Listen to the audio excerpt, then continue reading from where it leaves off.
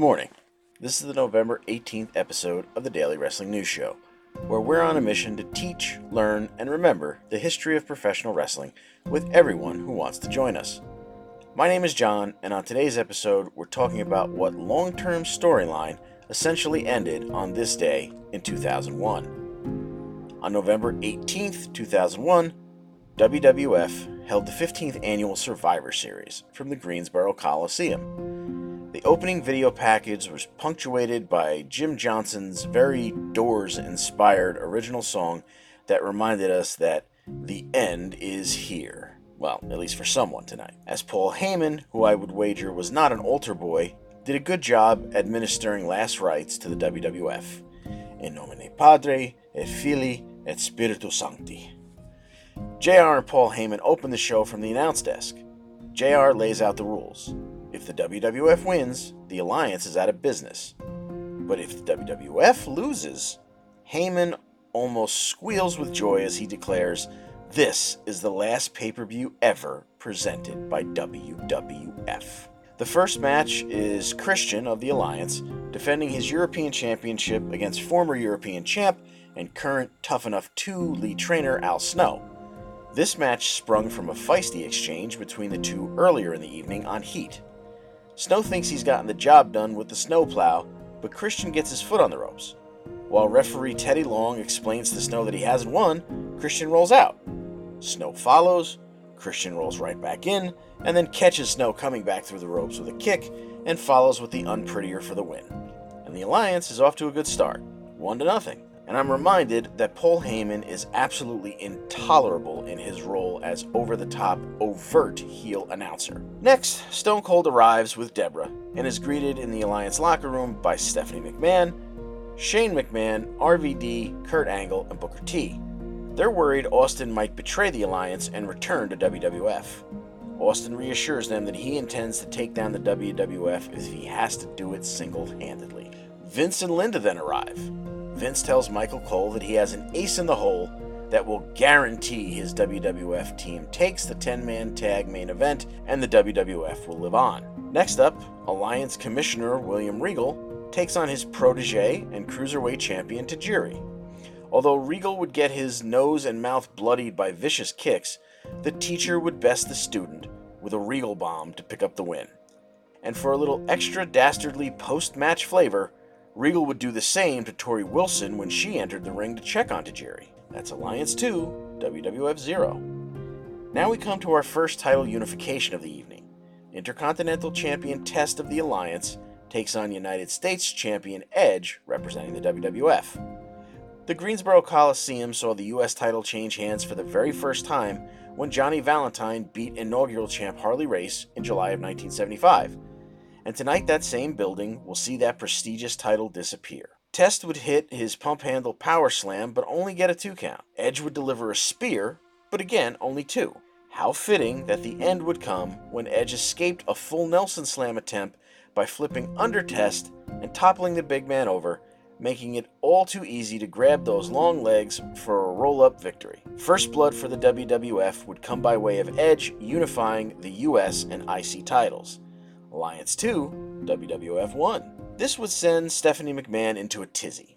She explained backstage to Kurt Angle how if things didn't go her way tonight, she would become a regular person.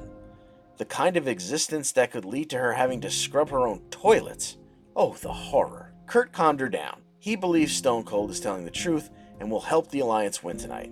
But even if he tries to turn on the Alliance, Kurt assures Steph that he'll handle Austin and make sure the Alliance comes out on top. I know their love triangle storyline from SummerSlam 2000 is more than a year in the rearview mirror at this point, but I have to say I always loved the chemistry between Kurt and Steph. She always came off as sweet and vulnerable around him, even when playing a heel. Match number 4 is another unification bout.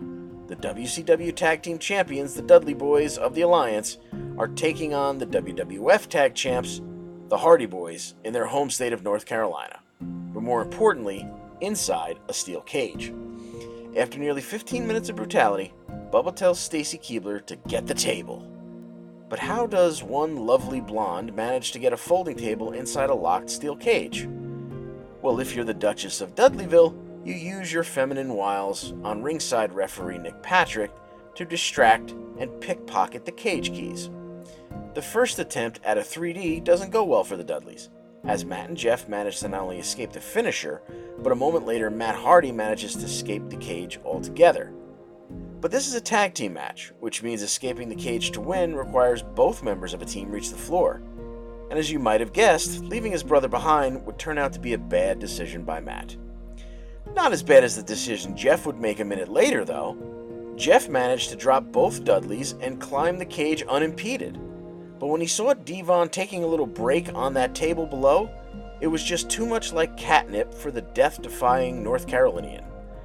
Jeff attempts a swanton from the top of the cage, but found only wood as he obliterated the table, but Devon was long gone. All Bubba had to do at that point was crawl through the remnants of the broken table and put an arm over Jeff to get the 1-2-3. And thus, the only team to ever hold the ECW, WCW, and WWF tag titles, the Dudley Boys, was now the unified tag team champions. If you're scoring at home, or even if you happen to be by yourself, that's Alliance 3, WWF 1. Test wins an immunity battle royal to make sure he's got a job for the next year regardless of the outcome of the main event. He did so with a big boot to the face, last eliminating Billy Gunn. That's Alliance 4, WWF 1. Trish Stratus outlasts fellow WWF representatives Jackie and Lita, as well as Alliance ladies Molly Holly and Jazz, when she delivers some Stratusfaction to the Alliance's Ivory to win a six-pack challenge and claim the vacant WWF Women's Championship. It's now Alliance 4, WWF 2. But all that scorekeeping has just been window dressing, because, like a game on The Tonight Show with Jimmy Fallon, the final round will be worth 10,000 points, and therefore all the marbles. This is the traditional 5-on-5 Survivor Series elimination match between WWF, consisting of WCW champion The Rock, Chris Jericho, American Badass Undertaker, Kane, and The Big Show, fighting for the very existence of WWF against the Alliance team of WWF champion Stone Cold Steve Austin, Kurt Angle, Rob Van Dam, Booker T, and Shane McMahon. Shane O'Mac eliminates Big Show after a very pretty elbow drop, which was of course preceded by an Angle Slam, a scissor kick from Booker T, and a 5-star frog splash from RVD, and Team WWF is down to just 4. Shane gets cocky, as Shane does, and Team WWF decides to have some fun with him. After finishers from The Rock, Kane, and Taker, Jericho hits a Lionsault to eliminate Shane and even the sides again at 4 men apiece. As things break down and everyone pairs off at ringside, RVD and Kane are left alone in the ring. Van Dam catches Kane with a top-buckle jumping sidekick to give the Alliance another one-man advantage, 4-3. A little more than a minute later, Undertaker takes Angle for a last ride, but Stone Cold immediately follows with a stunner to the dead man. Austin drags the carcass of Kurt Angle on top of Taker, and the Alliance now has a 2-man advantage, 4-2. Rock and Jericho now have their work cut out for them, but Rock gets to work quickly by rolling up Booker T to tighten things up, but Team WWF is still down a man at 3-2. Jericho makes the hot tag to give Rock a breather and takes out RVD with the breakdown, which, if you don't remember, was basically the stroke or the skull-crushing finale. The sides are now even at 2. Rock and Y2J, Angle and Austin, with the fate of WWF in the balance. Rock gets Kurt Angle to tap to what we'll call a sharpshooter, but one that would definitely make Bret Hart cry. And Stone Cold Steve Austin is all alone for the Alliance. Jericho makes a blind tag, and less than 3 minutes later, Stone Cold reverses a roll-up to get exactly where the Vegas money would have told you we were going. Austin versus Rock. We're nearly 35 minutes into the match at this point, and the final 2 men are spent. But their already 4+ year history of on and off feuds seems to reinvigorate both of them, and they immediately went at it while Jericho was still arguing with the ref over what he thought was a fast count.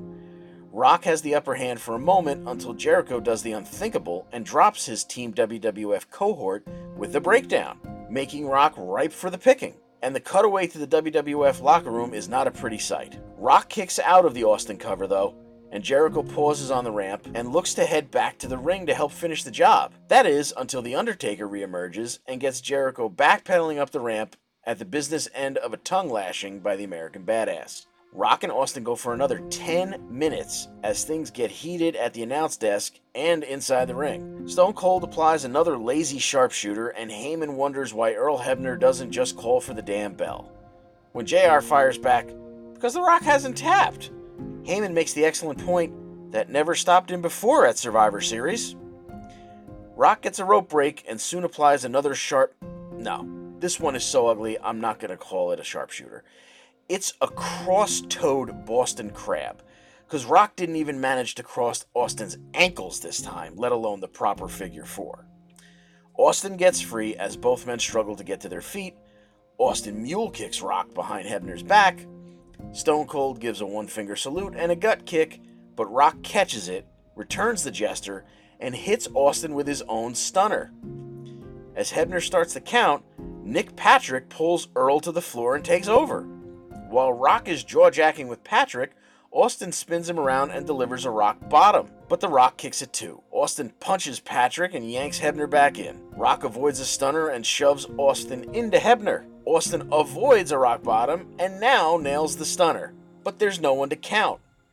Hebner starts to come around as Kurt Angle slides in with the WWF Championship.